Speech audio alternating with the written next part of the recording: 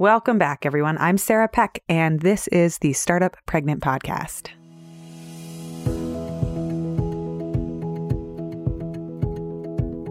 We had Emily Oster on the show in October 2018 for a conversation about her best-selling book, Expecting Better. In that episode, we talked about the data and the advice given to pregnant women and whether or not some of the conventional women about what you're supposed to did I just say conventional women? I meant conventional wisdom, whether or not the conventional wisdom around pregnancy is true and how to make decisions.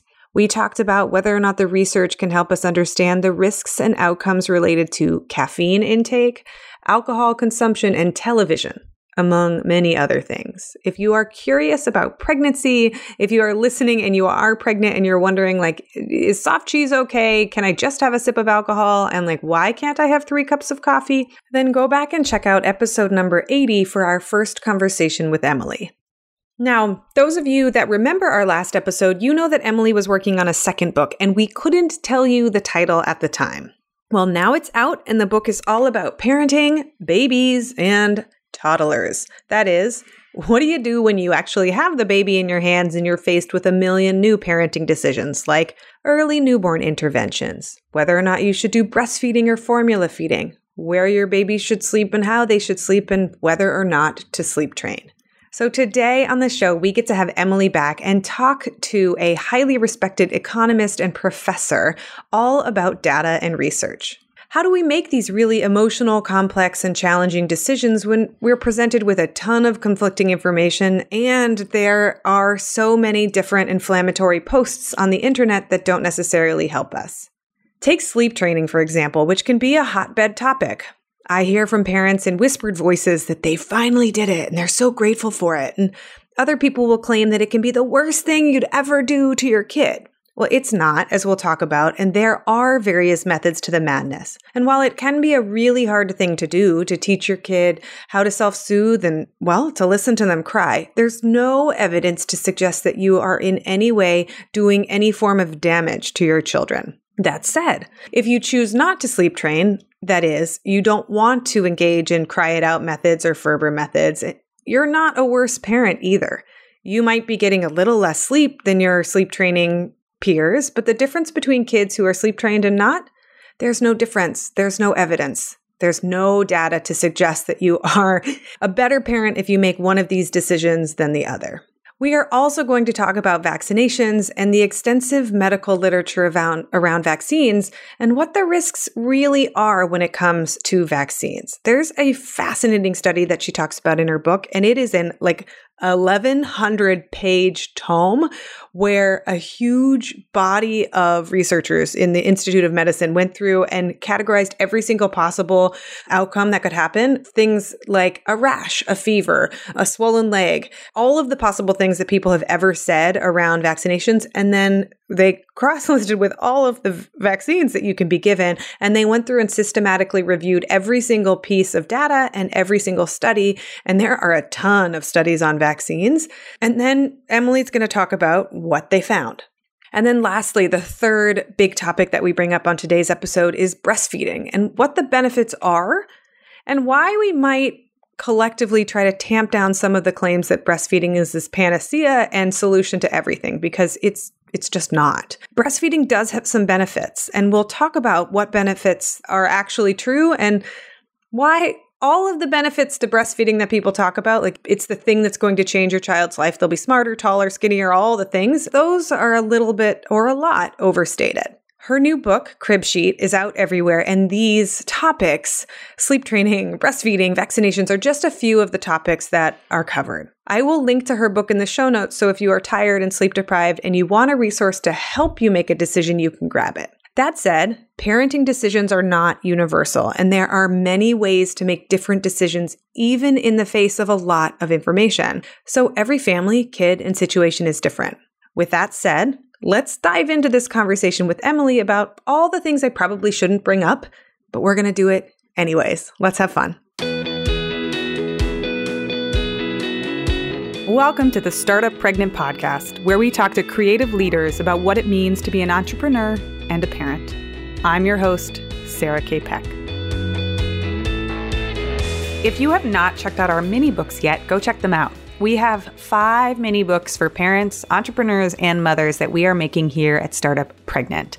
We have the parenting reading list, which is if you are busy but you want to know what books I'm reading on parenting, I do this thing where I write a little summary of every book that I've read and I take notes, and you can just go read my notes. You don't have to read the whole book. From there, if there's a book that catches your interest, you can go get the books that you want, but you don't have to read every single book. I'm a big geek and I've done that for you. I also have the pregnancy reading list. Surprise, surprise. That's the same. I take a whole bunch of notes on books and I put them into one book just for you. So that's the parenting reading list and the pregnancy reading list. Both are mini books. They're short. They're not long. And you can skim them and flip them as a Kindle or a PDF or whatever way that you want to read it. I also have 3 other books. One of them is called Pregnancy Affirmations, and that is for people who are pregnant and want to get some good words in your mind. I reached out and interviewed a whole bunch of people and asked them for their favorite mantras and affirmations. So check that out if you want. There are 2 more, including the Startup Mama Profiles and my favorite, Sticky Situations, which is all about how to get out of sticky situations. If you want to check out any of these mini books, go to startuppregnant.com/mini-books to check them out. We are releasing them throughout 2019, and if you are on our email list, you get a first preview, and I often give out coupons for free copies of these books. We've got 5 mini books. They're over at startuppregnant.com/mini-books. And the link is in the show notes if you want to scroll into the show notes and check it out. Or go to our website, startuppregnant.com, and look for mini books, and you will get them.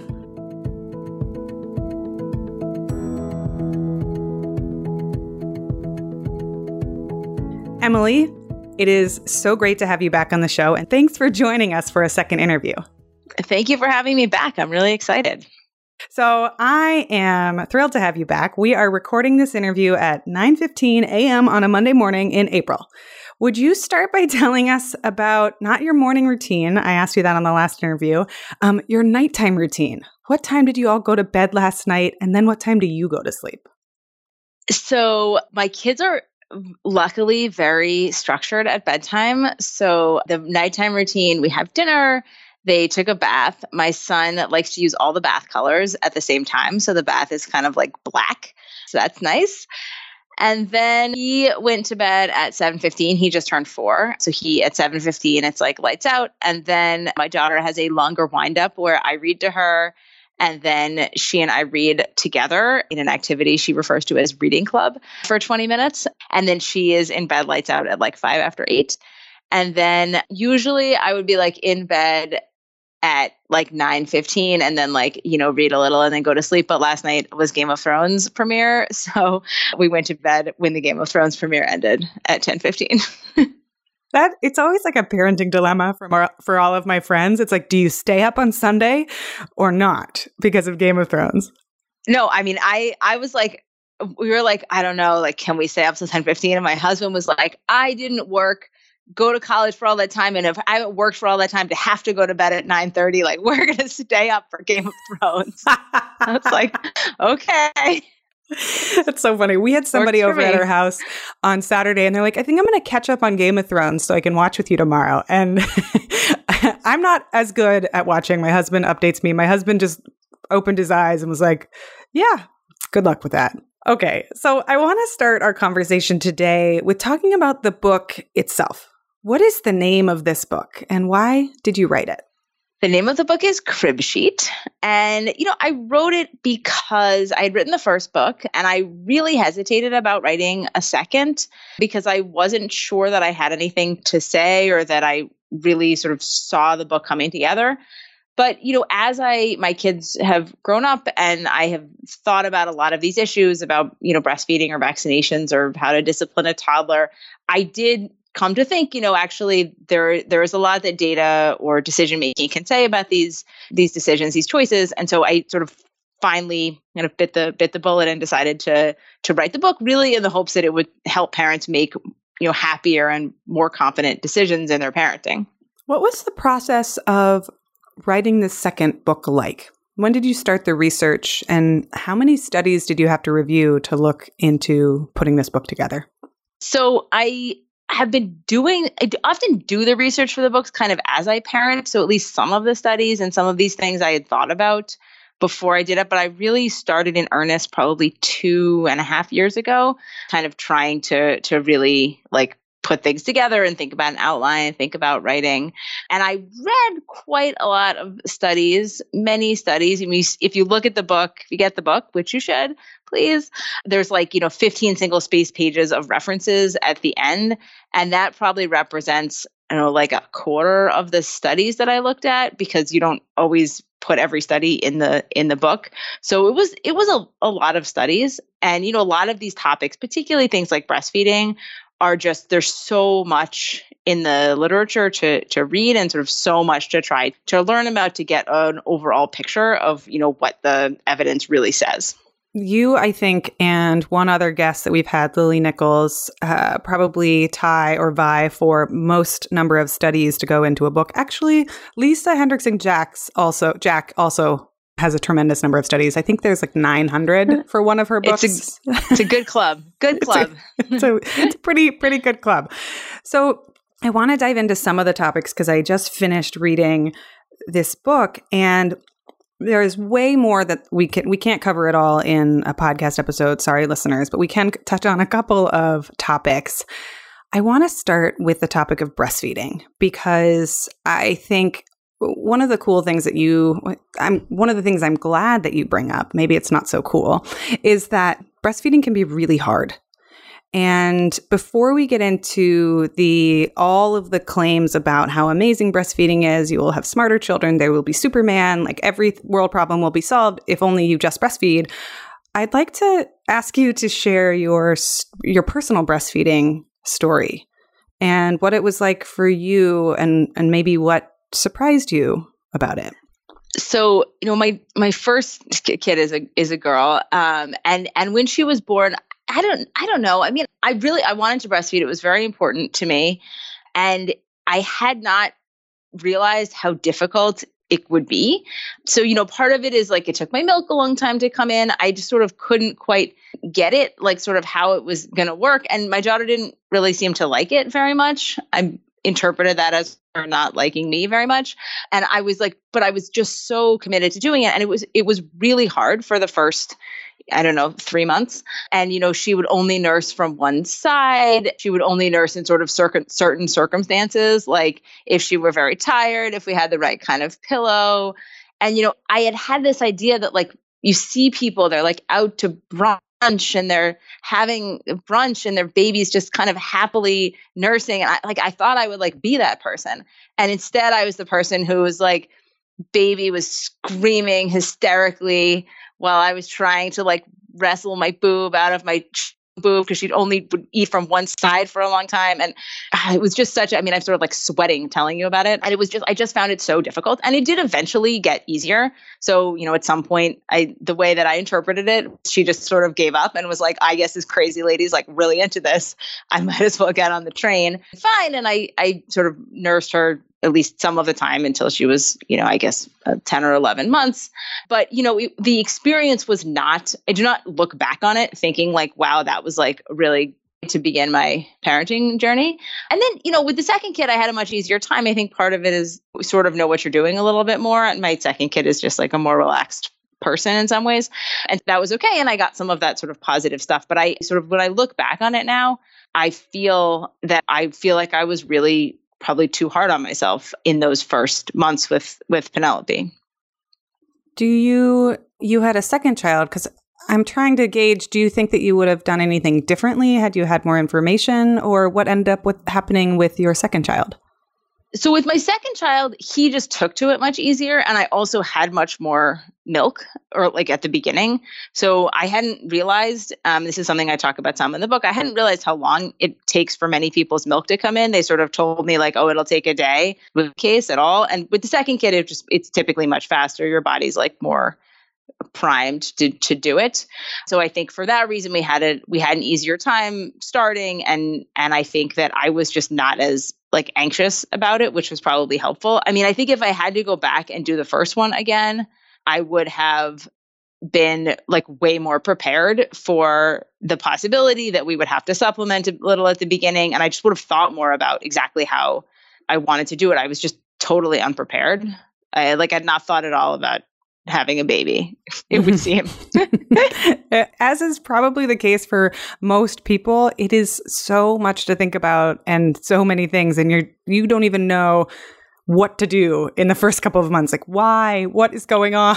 Yeah. No, I remember coming home and having the car seat and like putting it down and being like, oh my God, it's going to wake up. Like, what are we going to do with it when it gets up? There's so many pieces of that. Like the other one we have a lot of listeners who are pregnant or thinking about having kids. So they are in the before state of this scenario. And the one that I can't wrap my head around still, even though I've had 2 children, is that an adult, needs to be with the child always. Yes, that's true. Like, yeah. I know that it's true, but I don't think I understood how much it changes your schedule, your structure, your freedom, like your ability to leave the house. Yeah. I mean, there is a point when your kids are a little older when like they'll play by themselves for like 20 minutes. And then you'll be like, oh my God, like what should I do with my 20 minutes? Like, oh my, and then it's being like, oh my God, what happens? So that's really funny. That sort of like jumps up at you eventually, but not at the beginning. Eventually. So breastfeeding can be really hard. And one of the things that you touch on in your book that I think is really great is that we have this idea that breastfeeding can be this panacea and that it can do all of these amazing things and be this incredible benefit, but also it's incredibly hard. So that puts women in kind of a pickle. Can you talk about the research that you looked at around breastfeeding and what claims are supported and which ones are maybe not supported? Sure. So, I mean, I think when you start thinking about breastfeeding, the number of things that people say it's important for is just astonishing. And some of them seem crazy. So there was at some point I was reading an article, it was like, this breastfeeding is important for better friendships. It's like, what kind of friends do you people have, And so, but even for your kid, it's like, it's going to make them smarter and taller and have less allergies and less asthma and, healthier in the first year and set them up for the best start. And, when I look into the evidence, there is some benefit to breastfeeding that is demonstrated in the data, but the benefits are just much, much smaller than what people claim. So the things that really do have some strong support are improved gastrointestinal health in the first year of life. So, fewer problems with diarrhea, maybe some evidence that it lowers ear infections in the first year, a little bit of evidence about eczema, again, in the first year of life. And then, surprisingly, probably the most significant long-term benefit is actually, it looks like it's good for preventing breast cancer in mom. So not about the baby at all. And that's kind of it. So, it's a good amount of benefits, but there isn't any support in the data for things like IQ effects or effects on obesity or effects on long-term health for the kid. Those things just do not have support when we look at the best data. And I think in some ways it's like a little reassuring for people who are struggling with breastfeeding or for whom it doesn't seem like the right choice that these claims that are so grandiose are, I think, overstated based on what we really know from actual evidence. So with all of this information in front of you where you say, okay, I now know that there's some small benefits over here for eczema and for the child, and the biggest benefit is actually for the mom, which I found fascinating. How do you make a decision about breastfeeding? And what do you recommend in terms of the decision-making process for moms? I think in general, with almost all decisions in parenting, we spend so much time talking about what's good for the baby, what's good for the baby, what's good for the baby, without stepping back and saying, we also need to think about what's good for the family. And different families are going to have different preferences, different things that work for them. So I think in the case of breastfeeding, what the data says is that, there are some small benefits. They're not enormously, unfathomably large. They're there, but they're small. And so some of this should be about thinking about what's going to work for your family. What do you want to do? What kind of, structure do you have? Are you going back to work? Are you not going back to work? Are you going to be able to pump in your office? There's sort of all kinds of constraints on parents and things about parental preferences. And what I talk a lot about in the book in breastfeeding, but in other settings also, is you want to really sit down and think about what's going to work for for our family and for me as the mom, and then make a decision based at least in part on that, not entirely based on, things about the baby. That makes a ton of sense. And I think that this example in particular was really interesting because just like you said, there are all of these reasons that people share about doing it that's just for the child. And they don't think about the mom as a separate entity or a benefactor. The breast cancer research I found pretty remarkable because it seems to be such a large benefit, larger than almost anything else that you talk about in the book in some ways. Can you go into some specifics about the benefit of breastfeeding on breast cancer? Yeah, so, this comes from looking at differences in breast cancer rates for women who do and do not breastfeed. And yeah, as you say, the evidence is really large. So the reductions in breast cancer are maybe 20 to 30% reduction, which is actually like a lot, given that this is a very common cancer. So I think that's a pretty compelling result. And the other thing there is that's actually there's some reasons to think that it would be true based on biology. So it looks like there are some sort of things about the cells of the breast which change when you breastfeed that help prevent cancer. So I think that is like a real benefit that people don't talk about too much, which maybe we should talk about more as a reason to do it, but is sort of separate from some of these benefits for your kids where people, I think, feel like if they don't do this, they're doing something terrible for their baby, which just isn't true. Which just isn't true. You're not being a terrible parent for your baby if you feed them. Yeah. Period. I mean, I think it's period. It's just not, it's nice. There are some small benefits, but this incredible emphasis and the shame that people feel if, they can't do it or they don't want to do it, I think that's just really not good. That is not a healthy way to approach the early months of parenting, to be sort of feeling bad about something all the time. It's such a big and complicated topic in some ways, like many things are around parenting. And for people listening, if you want to go in and read her chapter on breastfeeding, or just know that like breastfeeding can be phenomenally difficult. It was for me. Emily shared her story about it being challenging with her first child. And then also it may not be this global benefit to your child that everyone insists that it is. Although if you want to do it as well, that's like your choice, right? All of these things are always about parental choices. Emily, yeah, I think just to say sort of one last thing about breastfeeding, which is like, I think that that in the U.S. in particular, we sort of say this is the most important thing, it's the most important thing, it's the most important thing, and then we make it really hard by not providing people a lot of support and being like, oh, don't take your boobs out in public, like nobody wants to see that. And so I think there's a sort of tension here where we should simultaneously, I think it would be great to do a little bit less shaming, but also to be more supportive if women actually do think this is an important thing that they want to do. 1,000% amen. I think it was in 2018 that it was finally okay for a woman to breastfeed on the Senate floor. It's insane. And in Idaho. I think those are the two places where it was finally okay. But before that, it was like there were decency laws about not seeing a breast in public. And you just have to shake your head and be like, well, why is breastfeeding so hard for people? I wonder if maybe these... Yeah, I wonder. I wonder. What could it be? Who knows? Could be anything. Maybe it could be the lack of parental leave. So I want to shift over and ask you about... I have a question about... There's just one sentence you said in the book, and I laughed so hard. You wrote, I'll read it out loud. You said, we used our family task management software, Asana, for the planning. and this was in your chapter on your sleep training and baby sleep. And I first want to ask you actually about this project, this family task management software. Can you talk to us about this family planning project management system that you have?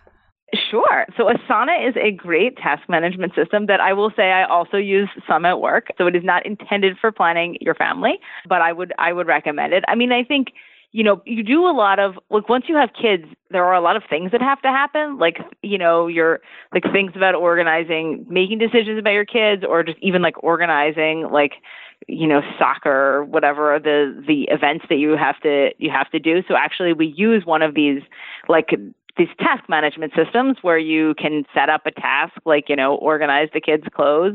And then you can say, okay, this is the time that this is due. And, here is what we need to do for it. And then the other person can comment like, oh, I think that in general, we haven't had enough shirts. And you'd be like, okay, I'm going to make sure I get more shirts when I review the clothing. And then you can kind of like chat about it and then make some decisions. And then you get to close the task and feel like you've accomplished things. So that is one of the many crazy things that my family does. I find it phenomenal because I think it's actually like it could be really useful for people, which is why I wanted to bring it up, that there are the geekiest of geeks out there, myself included, that use tools and systems ostensibly created for the workplace for our families. We interviewed somebody else who had set up entire operations manuals for her family. Nice. Yeah, so that's pretty awesome. There's a whole episode, people listening, about how to set up an operations manual for your family. And her goal was to have anyone be able to come in and run her family if she just needed to go like on a 2-day trip. Anyone could come in and use the binder. And I was like, that's pretty great. So when I saw that you had this sentence about... I know I should do that. I'm traveling a lot for the book, and I'm the only person who's able to make the lunches at the moment, which is like totally not robust. And I would never allow that to happen in my job, that I could be the only person who could do something. I'm going to do a manual. That's great. So I'll send you the episode too, so you can listen, because she has all of these. I was like, you're a COO, aren't you? Like, this is your life. And she's like, I just took it over to my family. So for people who don't know, well, before I get into that, how did you even think to add Asana to your life? Like, why was that preferable for you in your partnership versus just using email or talking about it? How did it help you? I think for us, it helps to to avoid conflict. I mean, I think for us, having things in writing is really helpful for not having conflicts, because, there are a lot of decisions to make and, things to do around your kids.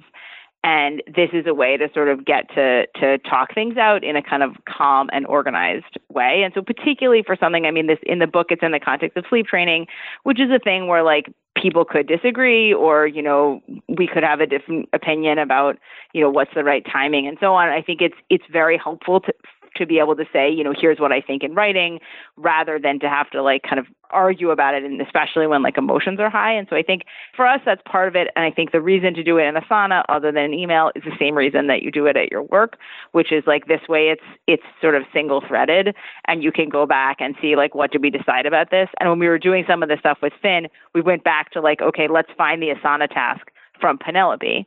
And so we can see what we did with Penelope. And see if we're going to do it like the same or different. That's really funny. So who gets final say? How does that work? I mean, I think ideally there's no CEO, COO structure in my household. And so, usually we will agree. It's sort of pretty rare that we would have a strong disagreement about something with the kids. And I don't think that one or the other of us would necessarily have final say. Who organizes? Is it both of you are self-organizing and adding tasks? Mostly I organize. Mostly you organize. Okay.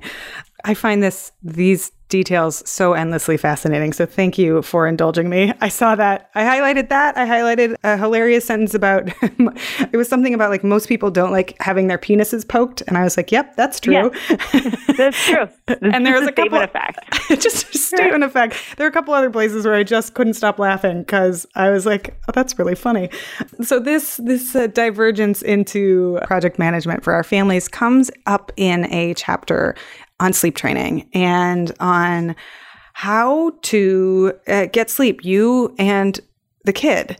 Can you talk to us about the puzzles of sleep training and what some of the research shows? So just for people who are not parents yet, so sleep training is sort of a general term that refers to trying to get your kid to sleep on their own or fall asleep on their own. And the big debates in the sleep training are about using what's called cry it out. So like letting your baby cry themselves to sleep. And this is like the technique that Ferber recommends. And so if people say, I'm going to Ferberize my baby, they mean they're going to let their baby cry themselves to sleep. And the The thing about this is it is very controversial. On the one hand, there is a lot of evidence that this type of thing really works for improving kids' sleep. So if you sort of, put your kid in their pajamas and put their kid in their diaper and say, good night, and like leave them in their bed and close the door, they will cry some typically, and then they will fall asleep. And if you do that, 5 or 6 nights in a row for the average baby, they will not cry as much, or they will not cry at all, and then they will sleep better, and they will learn to fall asleep on their own, and they will typically sleep longer. This is effective based on evidence at making kids sleep better. And it's also, and I think this is kind of important to note, even before I talk about the kind of things that people don't like about it, this is also quite good for improving the lives of parents. So when studies look at the effects of sleep training, one of the things they look at is like maternal depression, parent marital satisfaction, and those things are all going up after people sleep train their kids because it is easier to sleep after your kid is sleeping, and people benefit from sleep. Adults benefit from sleep as well. Now, on the flip side, a lot of people don't like these techniques. They actually can be quite hard to do because it is very hard. Straight up, it's hard to listen to your baby cry. And a lot of people think it is also potentially damaging for your kid for the long term. And the sort of story that people have is that, when you sleep train your kid, they're going to learn that, you aren't going to come when they call and that people will not meet their needs. And then they will struggle to form attachments as adults and struggle for their whole lives at, being successful people is the basic idea. There just isn't any evidence of that in the data. So there are a bunch of randomized controlled trials where sleep training techniques are evaluated and kids are followed up, immediately after the sleep training and, 5 or 6 years later. And all those studies find is that immediately after the sleep training, the kids are better rested. And 6 years later, they look just like the kids who were not sleep trained. There's no evidence of differences in attachment or differences in behavior problems or any of these other kinds of outcomes that people worry about. So, what I say in the book is like, it doesn't mean you have to sleep train your kid. It is not going to be for everyone, and kids are different and parents are different. But if this is something that you want to do, the data is supportive that it is not going to damage your baby. So that's like a long answer to sleep training is cool if you want to do it. I like that short summary. Sleep training is cool if you want to do it, but I love the detail and the analysis that you go into. And also, I think you can correct me if I'm wrong, but it seems like this is one of the chapters, but sleep training and vaccines are the two chapters that have like a lot of interesting studies, or more than others, where there's some questions in parenting where you're just kind of shrug and you say, well, we need more research. We need more research because we just don't know. And this one seems much more clear that sleep training, not harmful. Yeah, exactly. So I think in a lot of the stuff we talk about, I talk about like there's limits to the research. I talk about like TV. Like, yeah, we don't really know that much about that. But this is a place where we have many, many studies which suggest that it is not harmful and that it has some benefits. And they're very good studies. They're, randomized trials. There are review articles with more than 20 randomized controlled trials, which look at these kind of techniques. So it's just a place with a lot of good evidence. So I think we're sort of more confident in the conclusions than we might be in some of these other settings. And the other thing that I find really interesting that you brought up is that, again, one of the benefits isn't just for the child, although the benefits for the child are clear here, the benefits for the mom and the parents. Like 8 months, 10 months, 12 months of sleep deprivation for the parents can result in a parent that has depression or is extremely fatigued, or the down the line consequences we don't know. But what if someone loses a job because they're not getting enough sleep, or other accidents happen? Like, there are benefits to parents getting sleep. And so that can be an argument for doing it. But again, also what you said about it can be really hard to do. Like, it's hard. Can you talk about that part? Like, was it hard for you to do, and did you do it? Yes. We did with both kids. And I found with Penelope, it was really hard. I think part of it is we didn't know what we were doing, as is probably clear from a lot of things I've said. And so, we sort of tried like 12 different versions of this, a little bit here, a little bit there, this thing, that thing. And I think we weren't super consistent, which was, made it less effective, but also probably harder on us. But yeah, I found it was really hard to listen to your baby cry, and also to sort of, it's hard to do it, and it's hard when you are not sure it's right. And I sort of knew about this evidence, but I hadn't really, drilled into it, and we were just kind of trying to figure it out, and it's really hard. And then when we came around to doing it with Finn, I think one is we just had a much better, clearer idea about like that this is a good idea, and that, Penelope, once we kind of worked it out, she was a great sleeper, and it clearly really benefited her to be able to sleep consistently through the night, and it clearly benefited us. So with Finn, we were like, okay, we're ready to do this. We know how we're going to do it. And I have in the book like a little box with sort of our final Asana generated plan. And so we sort of had this plan going in, and we were ready. And it was still hard. It's hard to listen to your baby cry. Although part of it was that, Penelope was very committed to the sleep training. She thought it was a really good idea. And, so we would he was crying and we were putting her to bed, and she was like, Mom, you got to let him cry. That's how he's going to learn to do this. And so I think for me, even as a person who whose main thing is like, okay, I'm going to make decisions based on data. And I know this data is good. Even for me, it's like that anecdote, like the other kid being like, you know what, I turned out totally fine and I did this. And it's important that we do it. That was really valuable, even though of course I knew all the data. And so I think, this is it's a hard thing to do. It's not going to be for everybody, but I think it does have some real benefits. My neuroses in this kind of arena is taking obsessive notes. So I charted and wrote down absolutely everything that happened. And so I have this Google document of sleep training for both of my children.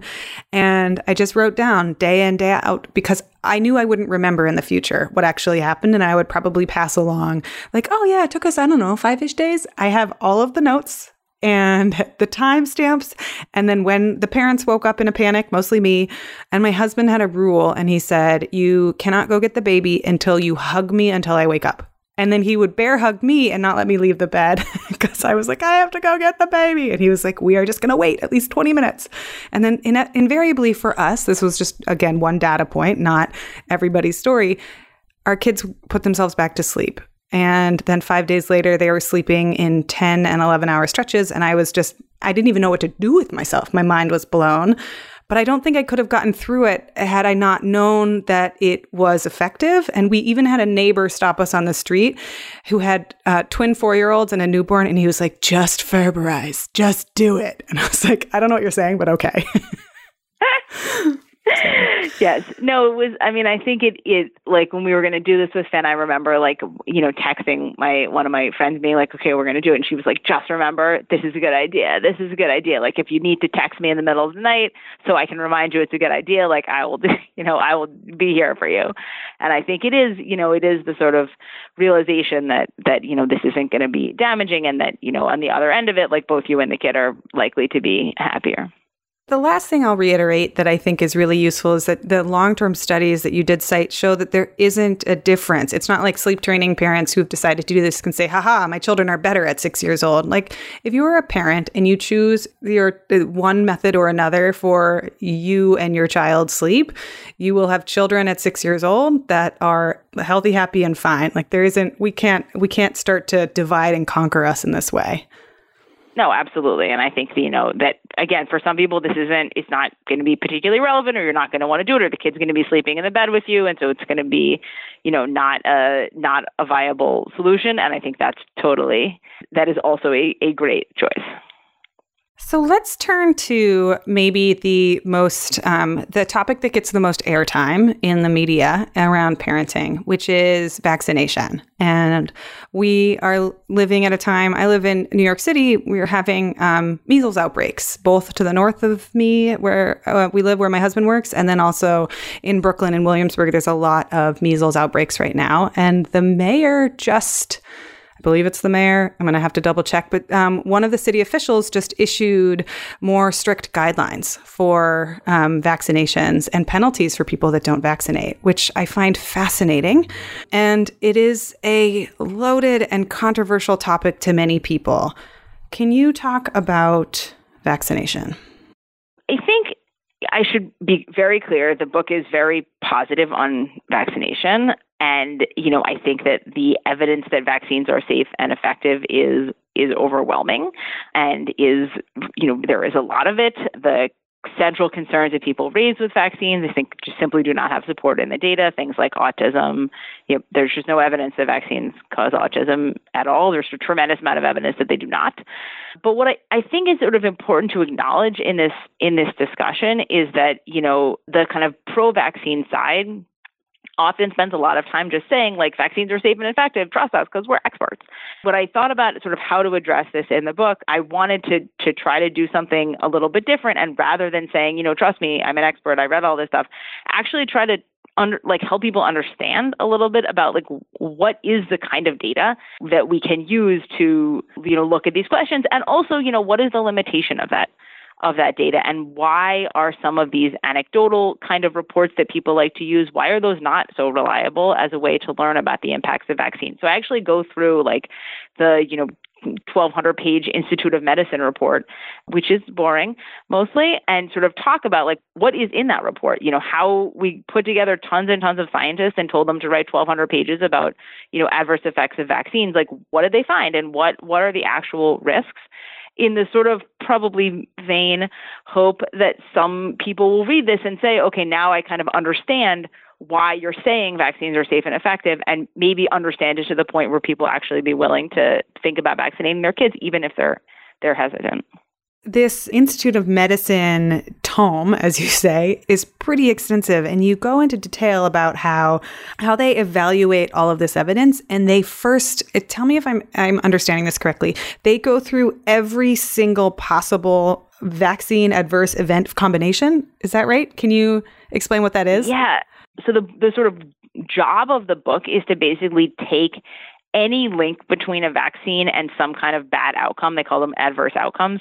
So any link that people have suggested, this vaccine causes multiple sclerosis, this vaccine causes this kind of encephalitis, so all of those things that people have suggested, they want to take all of those and try to evaluate the weight of the evidence on all of those different links.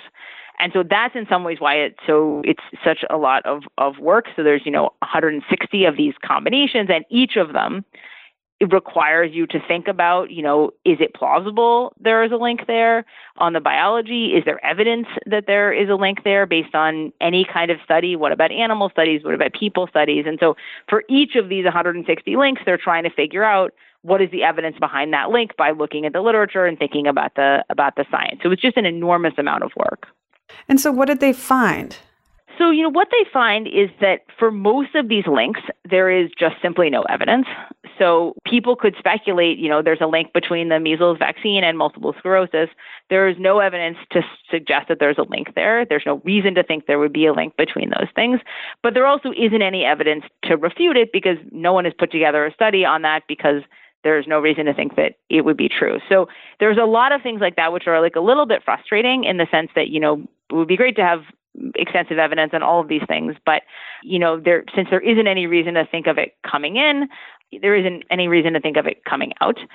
Then there are a few things where they really are able to rule them out. So, for example, links between the measles, mumps, and rubella vaccine and autism, which is something where we actually have a tremendous amount of evidence, saying that there's no link there. And then there are a few cases where they do find that there are risks to vaccines.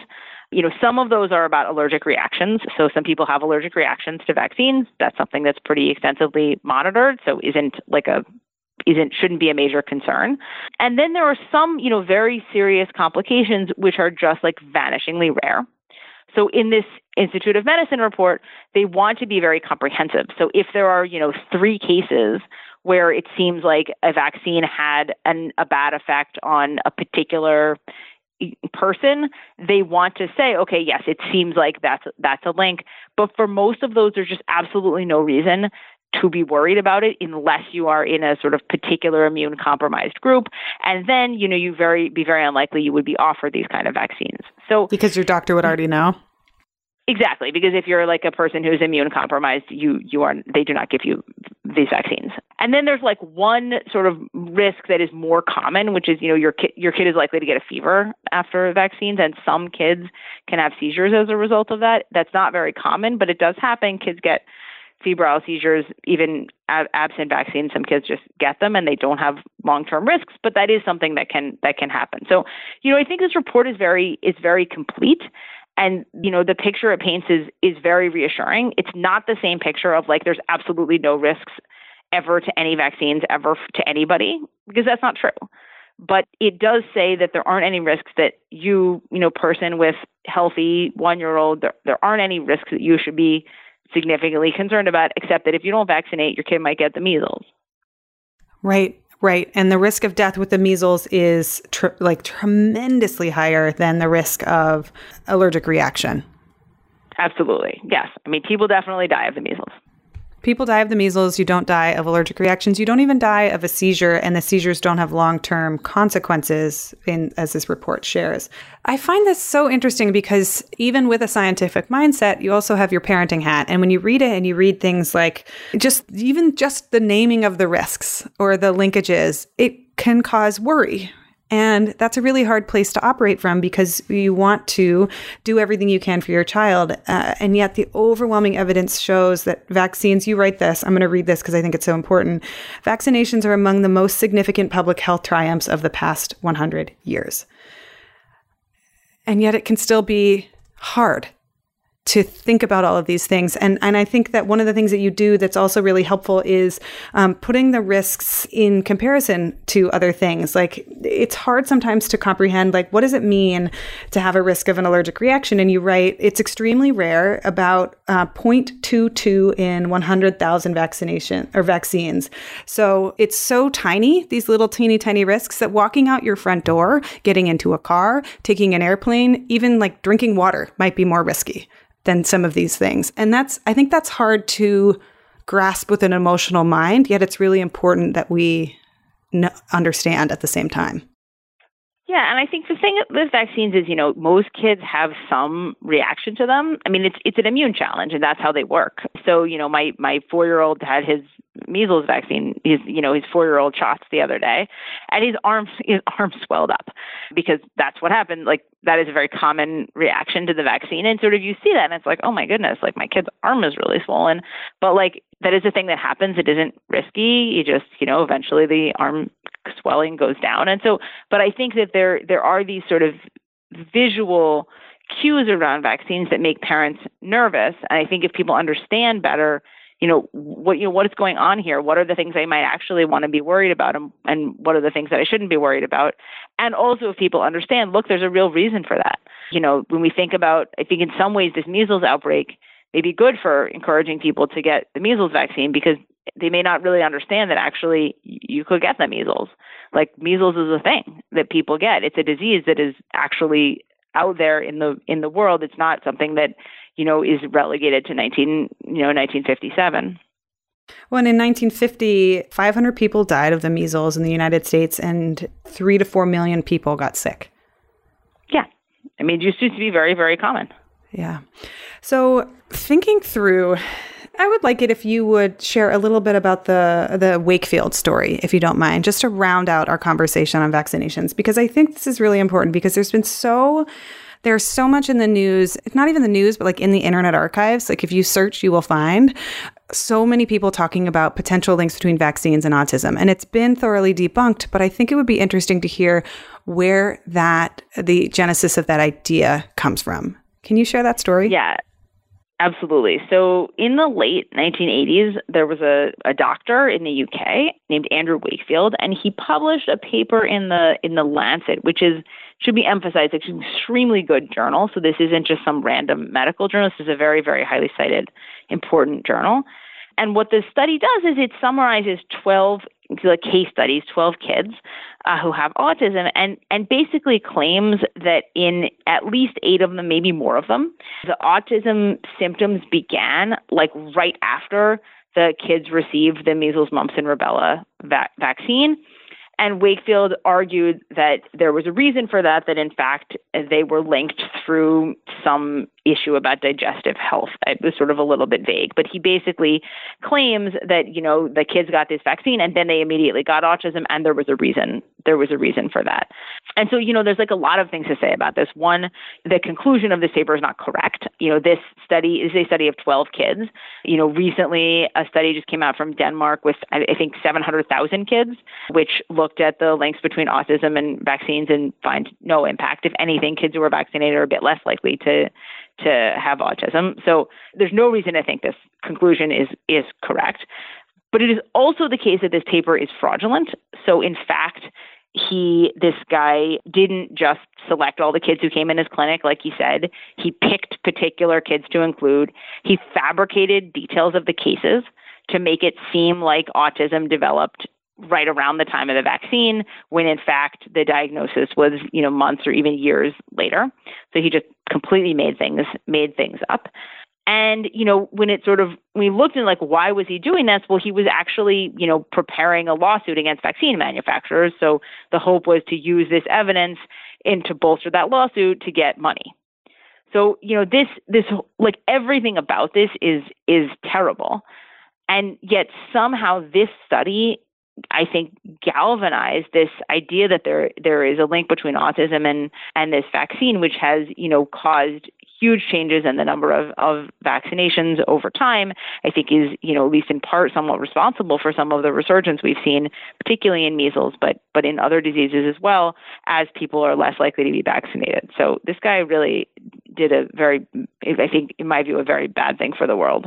It's so hard because, first of all, astonishing and shocking that somebody was able to publish a paper based on fabricated evidence. And then the fact that it spread so far and wide, I think is a testament to how much we want to understand where things come from and why things are happening. And people want to understand autism and the autism spectrum and why it's happening. And the thing that we do know is that this paper is inaccurate. And there have been so many studies afterwards that have said there is no link between these two things. So we can continue the study and the questions around where does autism come from and how does it work and what do we do as parents? But we need to separate them from vaccinations. And I think what you said about him, this is a very bad thing that he did. I think it's been a bad thing. I agree. So people listening, these are big topics. We have asked Emily about breastfeeding, about sleep training, about vaccinations, and about how to make decisions as a parent. Because one of the things we return to time and time again is this idea of how do we figure out what to do? How do we search for evidence that our ideas or beliefs are true? Can we do that? And where do we lean on and rely on for information? Emily, as an economist, what do you use as your kind of rules for making decisions in the face of less evidence or when the studies don't give you conclusive data or information? How do you make decisions and choices as a parent? I think with a lot of these things in parenting, the sort of first key is to try to think about the decision in a structured way. What could be the costs or benefits of this decision? So, we don't have that much evidence on the impacts of being a stay-at-home parent on your kid. It's something I talk about in the book. It's not a place with great evidence. And I think there you think about a decision like that, you first want to say, okay, well, what do I see as the benefits of having a job, and what do I see as the cost? And to sort of really step back and try to be objective about the trade-offs that you're going to face. And then you can bring, whatever data there is to it. And sometimes the data will be helpful and sometimes it will be less helpful. But I think that by sort of really structuring your decision, often you can get a lot of the way there. You can say, well, actually, it turns out my preferences are really important and I really love having a job. And actually, even though the data is kind of says either one is fine, this is the choice I'm going to make because, that's the thing that I really want to do. And I think that's the thing that's really going to work for me. And I think that it can be very valuable to kind of really narrow down what are the key elements of the decision, because that tells you in part what kind of data you would like and lets you be realistic about what kind of data you can actually have and how much your preferences should really matter, maybe sometimes in the face of pretty limited data. So that's how I often try to approach my life. It doesn't always work. Sometimes I just do whatever, but I try to do a good job. I think you brought up, should you be a stay-at-home parent or should you be a working parent? And what does that look like? I think that chapter is so interesting in particular, because here's another sentence that you wrote that I highlighted that I think is hilarious. You said, I have figured out that my happiness maximizing allocation is something like 8 hours of work and 3 hours of kids a day. Yeah, that's the best. That's the best. I want. And you talk about the decreasing value of marginal utility, which is such an economic term and makes me laugh because I talk about it. I'm not an economist, but maybe you'll think this is funny or maybe you'll groan. But I talk about it with my husband because we can always tell which dirty dishes are mine because I leave one bite of food on the plate. And I don't know why. I'm not aware that I do it. But if I go back around the house, I'm like, why? There's like one bite of hamburger. What's left? And so we joke that it's because like that last bite is just not as good as the first bite because each subsequent bite is not as good because your hunger wanes. And so can you explain to people what marginal utility is and why it might be different for something like working versus being with your kids? Yeah, I mean, I think you've articulated it very well. The idea with marginal utility is that as you have more of something, additional amounts of it are less good. So if you have a hamburger, you really want a hamburger, you're really hungry, like the first bite is great and the second bite is, great, but not quite as great. And then by the last bite, like maybe you're full or you're tired of the hamburger or it's a little bit cold or whatever, like your happiness associated with each additional bite is going down over time. And the same kind of logic often applies to time with activities. So, the first hour that you spend, in this case, with your kids is really great because you haven't seen them all day and like it's, nice to catch up and find out what they're doing. The second hour, it's also nice. And then, as you're kind of on hour 6, at least for some of us, like, the kind of, you're ready for a break. The utility is going down. And so the same is sort of true. What I'd say in the book is that for me, that the initial utility is really, really, really high, but the decline is reasonably quick. I am not a person, particularly when they were very little, who wants to spend, 7 hours a day with a baby. And, my job has the same feature, just like the first hour is better than the second hour, but the decline is slower. So it's, even though the first hour with the kids is much better than the first hour at my job, because the decline is faster, there's a point at which I would rather spend the next hour at my job. So that's why I sort of talk about you want to like do that trade-off and think about the marginal utility rather than a total utility. And I think that sort of second piece is kind of the key because people say, oh, you want to spend more time at your job. It must be that you like your job better than your kids. But that's like absolutely not true. I definitely like my kids better.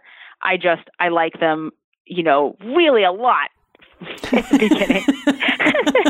And then it's just a quick decline. So maybe that makes me a bad parent, but that's what it is. No, it's spoken like a true economist. Exactly. And I love, for people listening, there's a section in here called Structuring the Decision. And I think that what Emily advocates for is 3-pronged decision, which is so important and often overlooked, which is what's best for your child. What do you want to do? And then in this case, when you talk about parenting decisions and where your children go and childcare, the third was, what are the implications on family budget? But the third might be, what are the implications on your family, right? So your child, you, and your family, they're all different. And they have different needs and desires. So making a decision doesn't just necessarily, decisions aren't binary sometimes. Yeah, exactly. That there are different considerations and different families are going to have sort of different pieces of those considerations. 100%. Emily, where can people find you? Where is your book being sold? And where all the things? Hopefully my book is being sold everywhere, but Amazon is always a good place to find books. And we have an audiobook and hardcover and a Kindle. So whatever is your reading system, hopefully you can find it there. And you can find me at Brown University. If people want to read my research, which is not about babies at all, you can check me out there. What is the research about now at Brown? Most of my research is about econometric methods, so that's fun, and a little bit about diet. So I've been doing a lot of stuff on dietary choices and what do we know about their benefits and how can we learn more about those, or how can we not learn in some cases. Well, thank you so much for writing this book and for coming on the show for a second time. This has been wonderful to have you here. Thank you so much for having me. It's been great. And I always say this and I mean it. Leave us a review on iTunes if you like our show. It takes a few seconds and it really does help us a lot. If you want more of what we're talking about, go over to startuppregnant.com and get on our email list. We send out a weekly newsletter with time-saving tips for parents and entrepreneurs. And I always include a weekly gadget or tool or something awesome that we've stumbled upon to help make your life just a little bit easier. And as always, you can reach out to us at hello@startuppregnant.com. We love hearing from you.